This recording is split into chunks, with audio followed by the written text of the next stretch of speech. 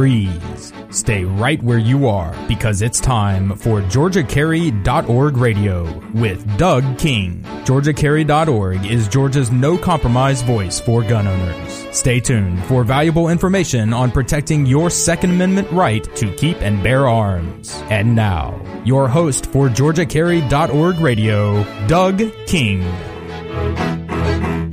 Welcome to the GeorgiaCarry.org Radio Hour. I'm Jerry Henry, again sitting in for Doug King this week, who is still out with his mother. His mother did not have a full-blown stroke. She's recovered quite well, and he's helping to take care of her. And then he has some issues that he's taking care of on his own. So I will be here again this week. Doug has told me that he will be here next week, so you'll get to listen to his kind voice instead of mine. Today I have a guest. Many of you know. Probably some of the newer members may not recognize the name or may not understand the full force of what this gentleman has done for GeorgiaCarry.org. But I have Ed Stone with us, who was our first president of GeorgiaCarry.org and was very, very instrumental in getting Georgia Carry set up and getting the original group of guys together to form GeorgiaCarry.org. Most of what I know about GeorgiaCarry.org's history I've learned sitting white-knuckled on the passenger side of Ed's car when we were driving back and forth to board meetings and things of that nature in the early days. So I'm going to invite Ed on here, and we're just going to talk a little bit about where we've been, how much we've done, and how we continue to go and where we're headed. Ed Stone, how are you this morning? I'm doing great, Jerry, and I'll tell you, it's a privilege and an honor to be on the radio show with you today. Thank you very much. Jerry is man. I'll pay you that $100 when you get out of here. Jerry is a man that has my full admiration and support. Well, I thank you very much for that. You have mine as well. So now that we've got the hugging and kissing over with, let's talk. Well, yeah, you're describing some of the bad old days when Georgia Carry was a whole lot smaller, and now we have you as executive director to get done a lot of the things that just weren't getting done back in those days. And I want you to know how much we appreciate your efforts. Well, I appreciate that. I will tell you, and anybody listening, that it has been a real experience for me in several ways. Number one, I was about ready to retire when this opportunity came along. And I thought, well, I'm not ever going to be able to make a mark that anybody's going to remember me for. And I heard about Georgia Carry one night when Tim Bearden was introducing HB 89 back in 2010. All right, was that 29? 2009. That's 2010, I believe. And House Bill 89 was before that. Oh, that's right. It's 2008. Yeah, maybe 2007, maybe 2008 section. 7, 8. Yes. Okay. So it's longer than I thought. But at any rate, I was walking across the floor and heard in the background that someone was introducing a gun bill to get rid of the archaic gun laws in Georgia, and it was Tim Bearden. And I sat down and wrote a letter to him, sent him an email and said, I really will support your bill, but I'd like to know what's in it. He sent me back a very short email the next morning that said, GeorgiaCarry.org, go to these guys, they got the information. And I thought, what kind of guy is this? I mean, I asked him about his gun bill, and he sends me to some website that I've never heard of. So I clicked on the website, and I noticed that the address was Fayetteville. I live in Fair, but that's right down the road. I hadn't heard of these guys. And I started reading the website, and I read for about 5 minutes, and I looked for a way to join. And I, that night, sent in my application along with my check. At that time, we couldn't do it over the internet. And I printed out about 25 applications. And everywhere I would go, when I'd pull up, I'd hand somebody an application and say, here, you need to support these guys. And this is what they're doing. And I just told them what I knew about them and sent them to the website. So I was basically recruiting for Georgia Carry before I was actually a member. But I believed in what was going on, and I could see what was happening. I was impressed with what I saw on the website. And it's just been it's been a life-changing and really a kind of a great trip for me at this stage of my life. Well, Tim Bearden is he was a legislator. Right. He's not now. But he was a true believer in the cause, did a lot for Georgia Carry. I think he was our first legislator of the year. He was. And just some background, House Bill 89 that Jerry was discussing, it started out as a car carry bill. And some of the people who maybe are newer to Georgia or didn't pay a lot of attention back then may not realize how bad the law was in Georgia back at that time. And the law at that time said that if you had a weapon in a car, it either had to be fully open and exposed to view, or it had to be in the possession of somebody with a license to carry. And what that meant is if you stuck your gun under the seat, like a lot of people do, and your wife, who maybe didn't have a license to carry, borrowed the car, she could go to jail. And open and exposed to view doesn't mean what you might think it would mean. The court cases said if you couldn't see it approaching from any window, for example, in a case where a police officer came to the driver's window and the passenger window, and one officer could see it but the other could not, that weapon was not fully open and exposed to view. The joke was you had to hang it from a lanyard on your rearview mirror and hope it didn't break the windshield when you slammed on the brakes. That's where that saying came from. And but House Bill 89 morphed into much more than that. That's the bill that addressed restaurants and a few other places off limits like that. Public transportation. Right. It ended up being a rather large bill, caused a great deal of political flap and confrontation. People weren't quite prepared for a lot of what it did, I think, at the time. But it certainly got legislation heading in the correct direction again, because people forget that Georgia Carry at that time, the state of Georgia at that time, had more places off limits to carrying a gun than any state in the nation. Right. And we were about 42nd most restrictive, I believe. And in addition, things had been moving the wrong way. Right. Bills prior to Georgia Carry had actually restricted the carry of firearms. They had made it harder to carry. They had raised the penalties. For example, carrying in a school was a felony back then. That was a negative change. Things were just headed in the wrong direction. Right. And I know that HB 89 did have a big effect on GeorgiaCarry.org. It had a big effect on how we were viewed downtown. One of the things that Georgia Carry has always done that I've been proud of is the fact that we treat all people like they're people. They're doing their job. When we go down and talk to a legislator, when we call them on the phone, when we write them, we don't threaten them. We don't tell them how lousy a job they're doing. We realize that they have a job, and the best way for us to try to get our point across is to educate them as to why we feel the same way that we do. That's right on.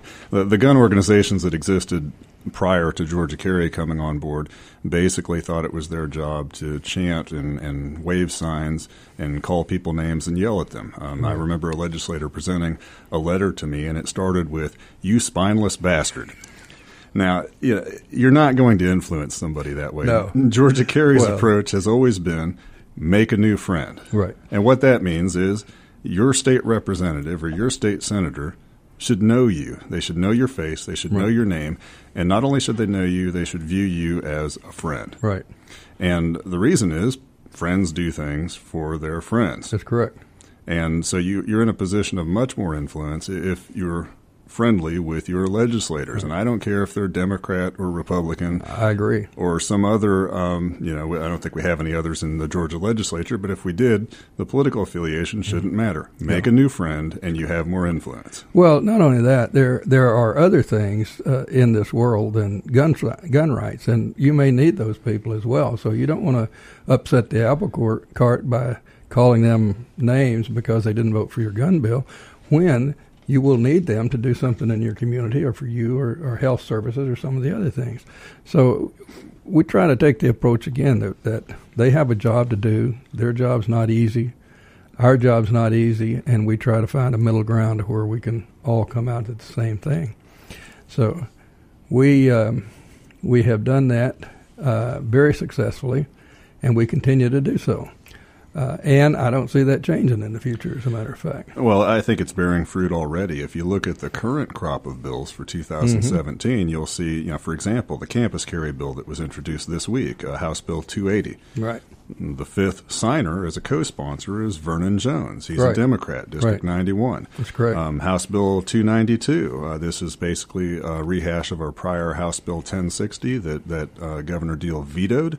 you'll see again Vernon Jones, a Democrat, is a co-sponsor on that. And although I don't have the names and lists of all the co-sponsors in front of me, I understand that we have some other Democrat co-sponsors on some of these bills as well. So, don't come to us and say, I can't make a new friend because my legislator is a Democrat. Well, those are the very people we should be trying to convince. That's correct. If your representative or senator is already fully on board and is a member of Georgia Carry and is pushing these things, well, that's great.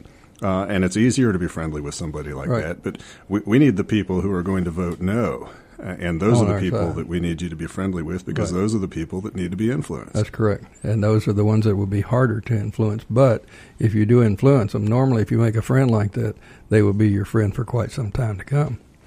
We're going to come back in a few minutes, and we may talk a little bit more about the history of Georgia Carry. We got a long list of gun bills. Some of them we went over last week. And we're going to go over the ones that we didn't. We may touch a little bit on the ones that we did, and go from there and explain where we stand, why we stand, etc. And before I get out of here, I failed to mention that the gentleman running our board today is a fellow by the name of Marshall Parker, who just happens to be a GeorgiaCarry.org member. So we have a full GeorgiaCarry.org program today.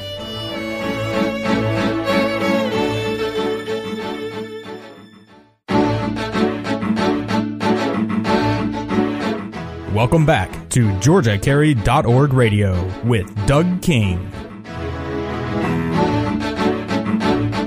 We're back at GeorgiaCarry.org Radio Hour.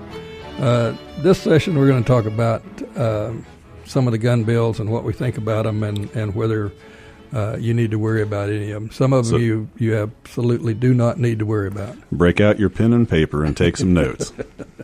First one is HB 10. We've all heard of that one, I'm sure. Mary Margaret Oliver's attempt to ban AR-15s and AK-47s and anything that looks similar to them. That bill is not going to go anywhere. We probably spent more time talking today and last week than it'll be talked about in the House. It is a good reminder, though, as demographics change in Georgia and politics change, what we have in store for us in the future. Yes, it is. Next bill is HB 11. That's Keisha Waite's bill to require you to complete a safety training course prior to getting a carry license. I don't expect that to go very far because it was introduced before any of the other bills, and it's still waiting its first reading. It has no other sponsors, so I doubt seriously that will go anywhere. The first big bill, I guess, that could mean something is HB 156. And that is the Constitutional Carry Act of 2017.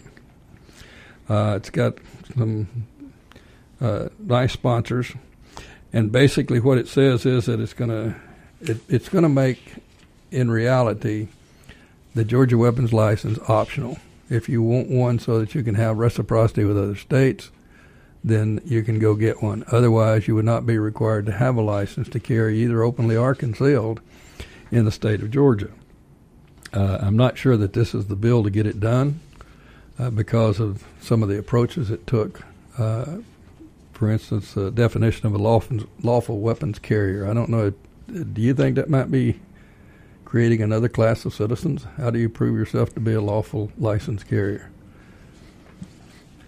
I mean, I don't know. But to me, this bill and the one we're going to talk about in a minute, would it be easier to say that than take 17 pages to do it? Wouldn't it be easier to just say the license is optional? It makes some significant changes, and I'll be clear, I support those changes, Jerry. I think you do too, but I'm not sure it's been as well thought out as perhaps some other options to pursue it. Okay. Oh, yeah, we support it. I'd like to see the license be done away with. But the way this bill is, and the way the other one is too, basically it's a $7 a year $7 a year savings because you don't get any additional places to carry. It does not address places off limits. And if it did that, then it would be a great bill, in my opinion. But I don't have a problem with doing away with that, and that is one of our ultimate goals. The next one is House Bill 232. That requires proof of training unless certain classification. You got to prove that you're a peace officer, serving active duty, serving active reserve component, firearm safety instructor. There's a long list of things that it has to. And this one is, whereas Keisha Waits was not applicable to renewals, this one is applicable to Georgia weapons license renewals. As we have always said, we strongly oppose that bill because we support and recommend all voluntary training that anyone can get. Get training, please. Get training. But we don't want state-mandated training. We don't want the state to tell you what you need. You know more what the state does than anybody else. I had this debate with somebody online recently, and if you look at states with training, even gun-friendly states, let's take Texas, for instance. Texas has less than 4% of its population in possession of firearms licenses. You compare that to Georgia, where it's about 10%, or Alabama, where it's about a little more than 12, almost 13%.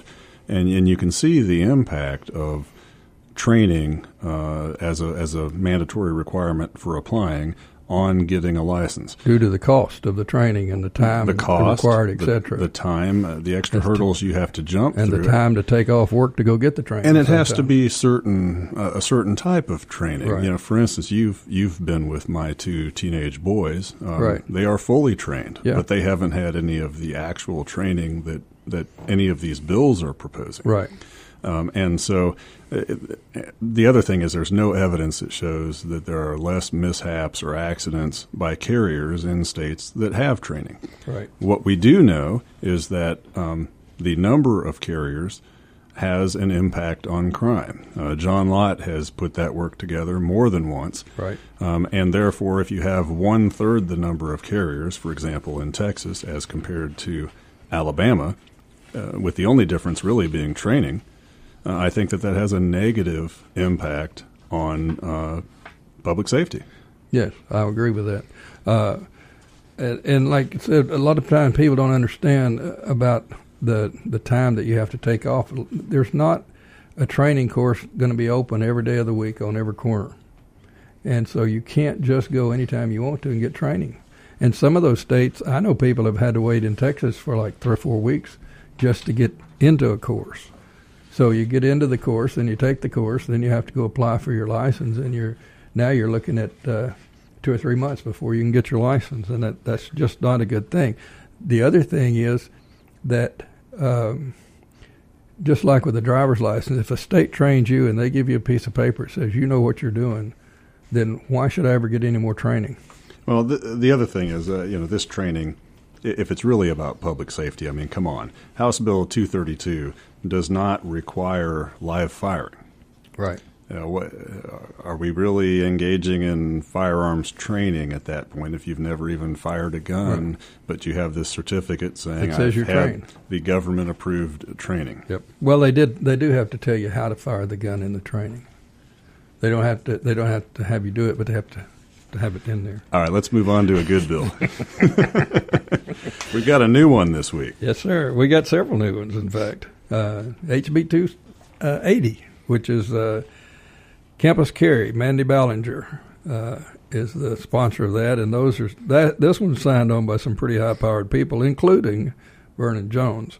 And there are many others on here. I saw a picture of the bill, and they were signed on the pages. Yes, if anybody at the Georgia General Assembly is listening, please make it so that more than the first 6 co-sponsors show up online. You literally have to go down to the clerk's office, right, and take a picture to find out who else is a co-sponsor. Right. But this bill has a lot more co-sponsors, a whole lot more than the first half dozen. Yes, it did. And with Mandy Ballinger, Alan Powell, John Meadows, Rick Jaspers, that's some pretty good gun people that are going to that are pushing this bill. Now, this bill is a little bit different from last year's bill in that only a little, but the difference does not make a significant difference in where you can carry on campus, in my opinion.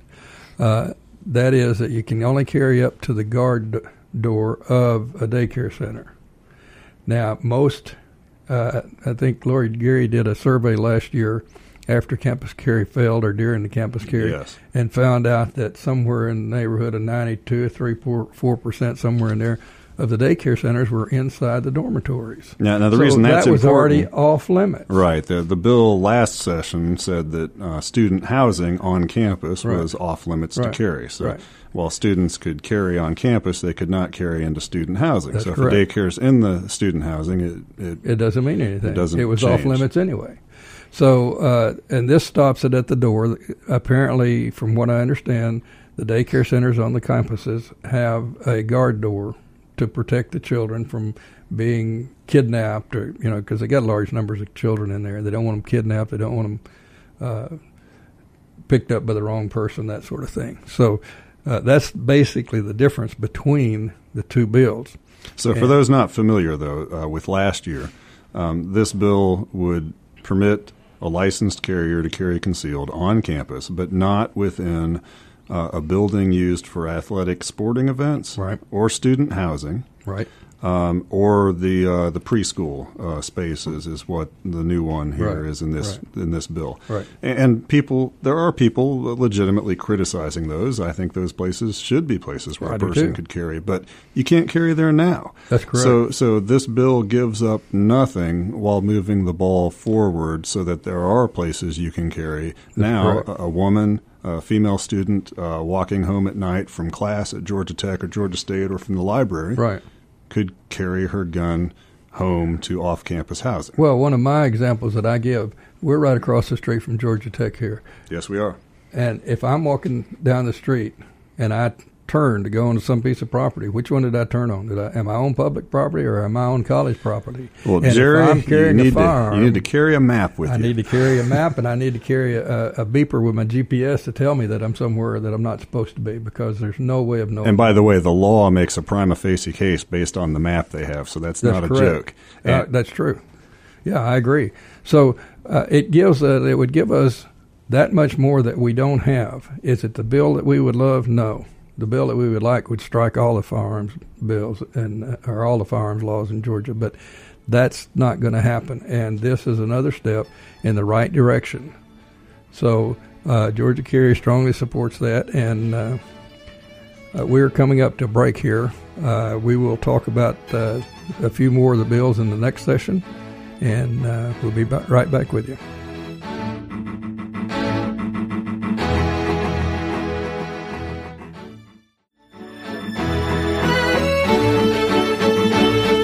Welcome back to GeorgiaCarry.org Radio with Doug King. Welcome back to GeorgiaCarry.org Radio. Jerry Henry here with Ed Stone. I'll remind you once again that Doug's not with us this week, but he says he will be back next week, so we'll see how that goes. We miss you, Doug. We sure do. We're going. I imagine the listeners do too, quite frankly. But we'll slip by that one. At any rate, we're going to continue on with some of the legislation that dropped this week. HB 286. That is another permitless carry bill. Well, it is, and but if I could point out something about it, it's the sponsor's Heath Clark. That's and correct. He sponsored bills like this before, and I have to say, no offense, but the prior ones seem to be not very well thought out. This is the best one he's put out. This so bill far. appears to be very different, very well thought out.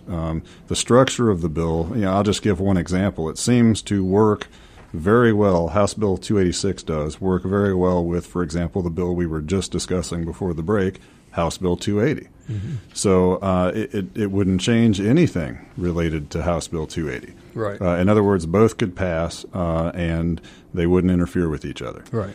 It also appears that he has lined up co-sponsors on this that matter, and I don't mean to say that any co-sponsor matters, of course, but as you know, co-sponsors who are in leadership, they Right. matter more. They do. They do. That's true. And we have Alan Powell on here, who is the chairman of the Public Safety and Homeland Committee House Committee. Eddie Lunsford, who is the vice chairman of that one, I believe. Rick Jaspers, who has carried our bills for the last couple of years. He's He's chairman of Education Committee. He's chairman of that Educating Committee, and he's also, I believe he's still on the Homeland Security Committee as well. So these guys do pull a little bit of power behind them. If they're trying to push a bill, then it has a much better chance of going than someone. And as much as I would love to just go in the code and just repeal every statute that mentions a firearm and just have no criminal laws applicable to me when I exercise my right to bear arms, the likelihood of that sort of bill passing isn't high. No. This one doesn't do that. No. For example, it doesn't repeal 1611-126, which is the statute that says basically what you can do without a license. Correct. And what you can do with a license. And it also that's also where the state preemption law comes in, is 126. And other bills have just said, we'll just repeal that. And I like that, but it's not going to fly this session. This bill simply makes some changes to it. And it makes changes to some other code sections without intruding into any of the areas where opponents are likely to, and by opponents here, I mean people that would otherwise be friendly to this notion, who are going to say, oh, wait a second, but, we're going to have unlicensed people carrying on, for example, a college campus. Mm-hmm. This bill doesn't interfere with any of that stuff, while generally getting rid of the license requirement to carry concealed or openly altogether. Yeah. Well, one of the things, though, with repealing 126 is that we would not have a reciprocity law anymore. That is where the reciprocity is located. And that's so right. If you let's do not the whole talk thing, about the then other bill. That's a bad thing. But you're right. This bill, and that was the first thing that struck my attention when I saw it, was this bill is much better thought out and makes more sense to me than the other bill that we mentioned with the other bill, lawful weapons carrier. This bill uses that terminology, but it defines it. And in this bill, in House Bill 286, it discusses a lawful weapons carrier as a person who is eligible for a weapons carry license. Right. So, but at any rate, we support this bill, and we'll continue to support that bill. And as I say, I need to congratulate Heath for getting a well thought out bill this time. HB 292. This is basically what we had last year with HB 1060 that was vetoed by the governor because it treated churches as private property, which everybody knows they are, but that's why we lost the bill, supposedly. So basically, if you go back and read what we had last year on HB 1060, it's the same basic thing, with the exception of churches.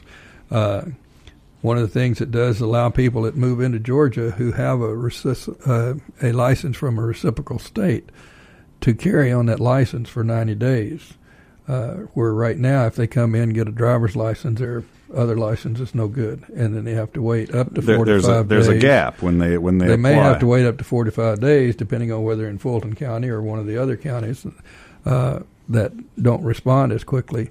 It's one of the number one complaints we receive at Georgia Carry. It's like, what happens here? I've established residency. My license is no good. I've applied for a Georgia license, but I'm waiting on it. And yesterday, I could carry in this state just like you can. I got my driver's license. Now I can't. So I've lost my rights basically overnight. So that's one of the good things. It prohibits the judge or the probate court from suspending the processing of an application or extended delay of time requirements. And the purpose for that is just so the judge can't say, well, set it over in a stack and move on. They have to have a good reason for stopping it. The law enforcement has 10 days to report to the probate judge any findings that may bear upon the issuance of a GWL, which means that instead of you having to wait for 30 days, then it's only a 10-day wait. Another one of the big complaints we get is I got married. My wife's license is no good. She can't get her name changed on it. So some counties have said that, well, she has to go through the whole process again. Even though she got a valid license, it's only 6 months or a year old, she has to go through the whole process, be re-fingerprinted, and pay the whole $75 or $80 to get her name changed on her license. This would allow for a name change on any license, a name change due to marriage or an address, a change of address, which is another thing we've never had. If you change addresses, then your license stays at the old address, and there's been no way to change that. This would allow the probate judge to issue or reissue you a new license under a new name or a new address for the prescribed fees in the code section, which right now is $6. And we've had a couple of people that have really had a problem with that over the marriage thing. We define the term commercial airport. We define the term major airline carrier. And part of the reason for that is the judge up in Rome, I believe. Yep. The little municipal airport they have up there, they call it a commercial service airport because they have airplanes coming in and out, and they sell peanuts and coffee. If I'm not mistaken, that's what John said. So this says what it is. John is John Monroe, the vice president of Georgia Carry, and he has he's one of the very early members of Georgia Carry. In fact, he was a member and board member and officer before it was incorporated, right. And he has handled a majority of the corporation's legal work, including suing up in Rome when they were keeping armed people out of the air show, Wings Over North Georgia. Mm-hmm. Yes. It also provides for a path for a person who has been involuntarily hospitalized to apply for restoration for their rights, which if they no longer have those problems, there's no reason why they shouldn't be allowed to do that.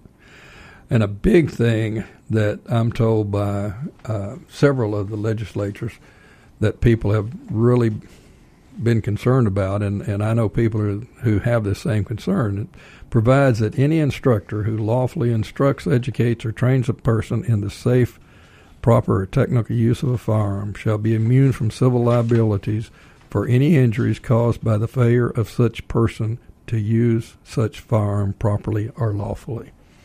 There's a lot of trainers who have been very concerned that they would be sued if they train somebody how to use a firearm, and then the guy goes out and robs the bank. And so this prohibits them from doing something like that. Just makes it a little bit easier for the guy that's training, and it gives them a little more, a little bit better feeling when they get up in the morning and go to work. We've got a couple other bills. We're coming up on a break here shortly. We've got Senate bills coming up, and we will discuss those. And then Ed and I will talk a little bit more about the early history of Georgia Carry, and we'll tell you how to join. And in fact, anytime you're sitting around near a computer and you want to know about GeorgiaCarry.org, our website is our name, GeorgiaCarry.org. You can go there. You can see everything that we've posted. We post current news. All these bills that we're discussing are there under current bills. You can join. Membership's $20 a year. You can join for multiple years, or you can pay $500 and become a lifetime member. There are several things that you can do. It's a very good website. It's very informative. Our frequently asked questions are a big hit for everybody. So go check out GeorgiaCarry.org.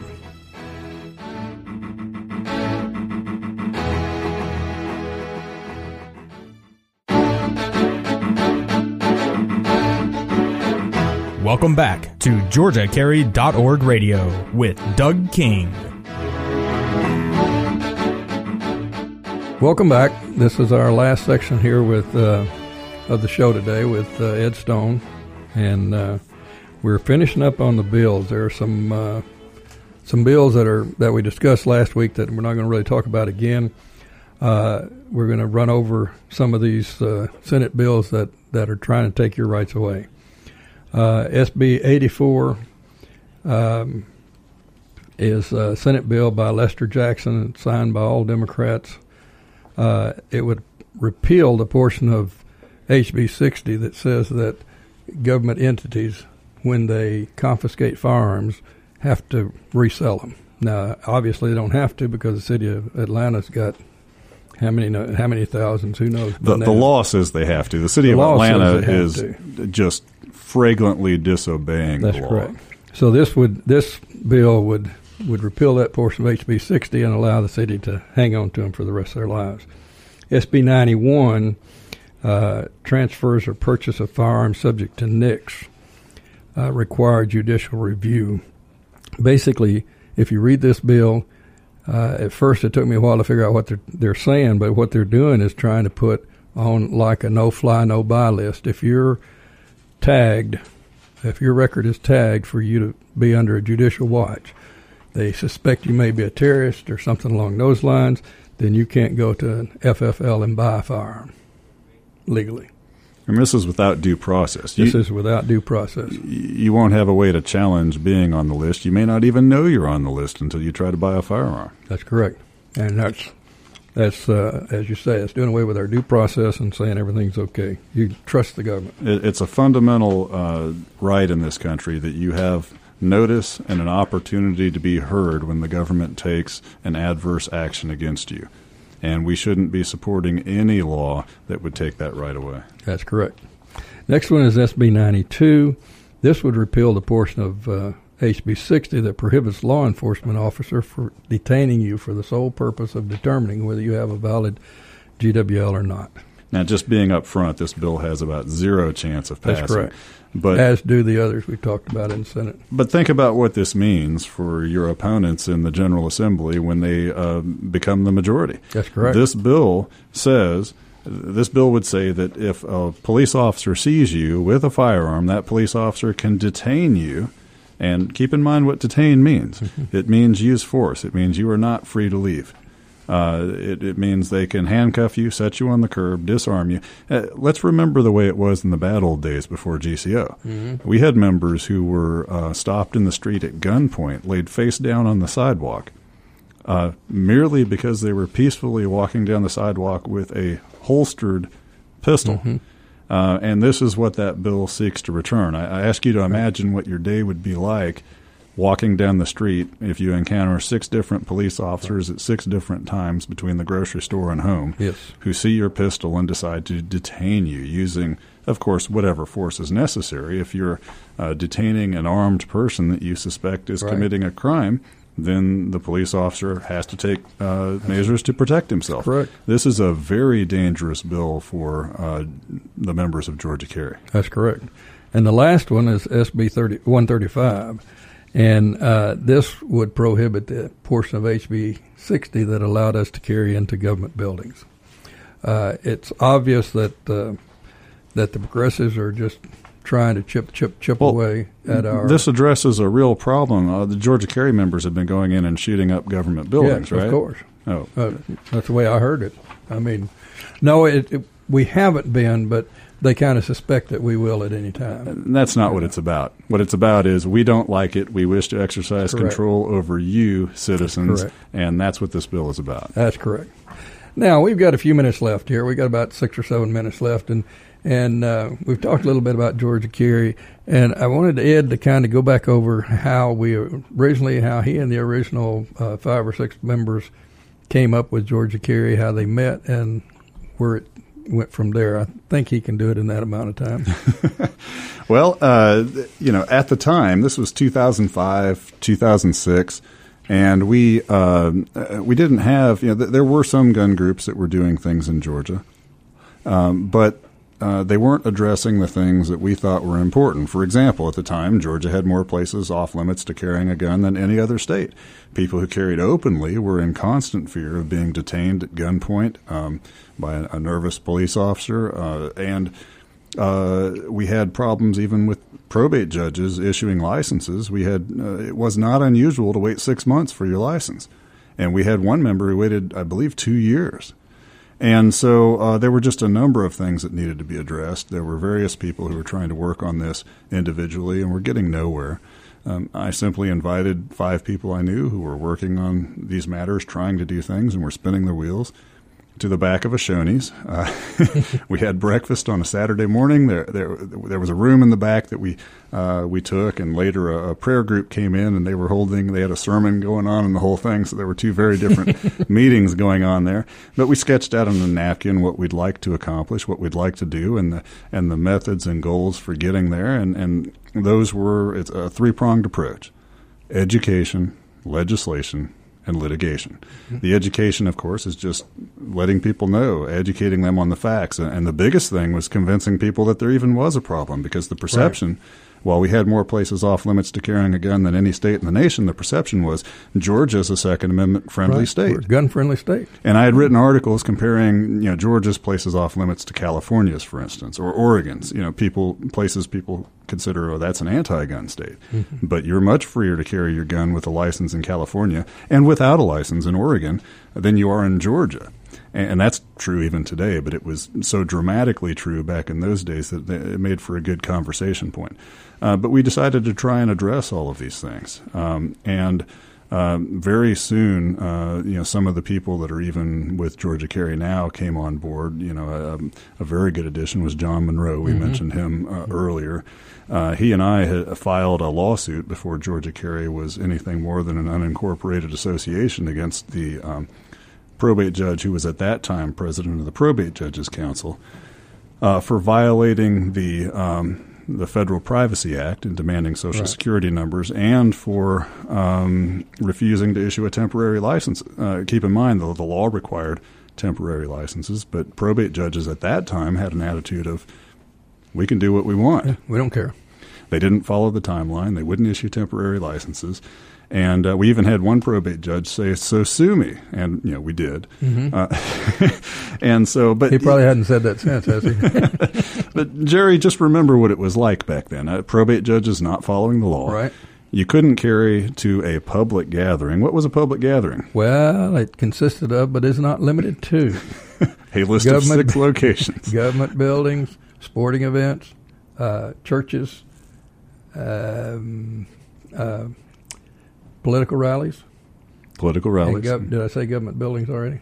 Yeah. Many of the places that were involved in the Camilla Massacre of 1868. Right. Let's remember where this law came from. Right. But it wasn't just carrying at those locations. It was carrying to or while at. Right. And case law had said that leaving it in your gun off premises up to 200 yards away was still violating the public gathering law. Right. And nobody knew what that public gathering law meant. It was ambiguous on purpose. Right. I had a police officer tell me it's wherever there are more than 15 people, say at a McDonald's, gathered together. And so nobody knew what it meant. You were always in danger of being arrested. And think about any place that served alcohol, which meant if you took your wife for a date anywhere but McDonald's, and some wives don't like McDonald's for, say, an anniversary dinner. Yeah, some are. Yeah, you couldn't have your gun even in the car. And that applied to the people who work there. Yeah. The manager who carries out money at the end of the night, the young waitress who has to go out in a dark parking lot after they're closed. And so Georgia just had some things that needed to be addressed. And so that's what Georgia Carry was formed for. And after the lawsuit against the probate judge, where we won, the judge was forced to issue a temporary order. And the Department of Public Safety, by the way, we finally got to remove the requirement of on the form for a Social Security number. And we got them to remove from the form the requirement that you disclose your place of work and contact number, because some people don't necessarily want a phone call to their boss saying, hey, this guy's getting a firearms license.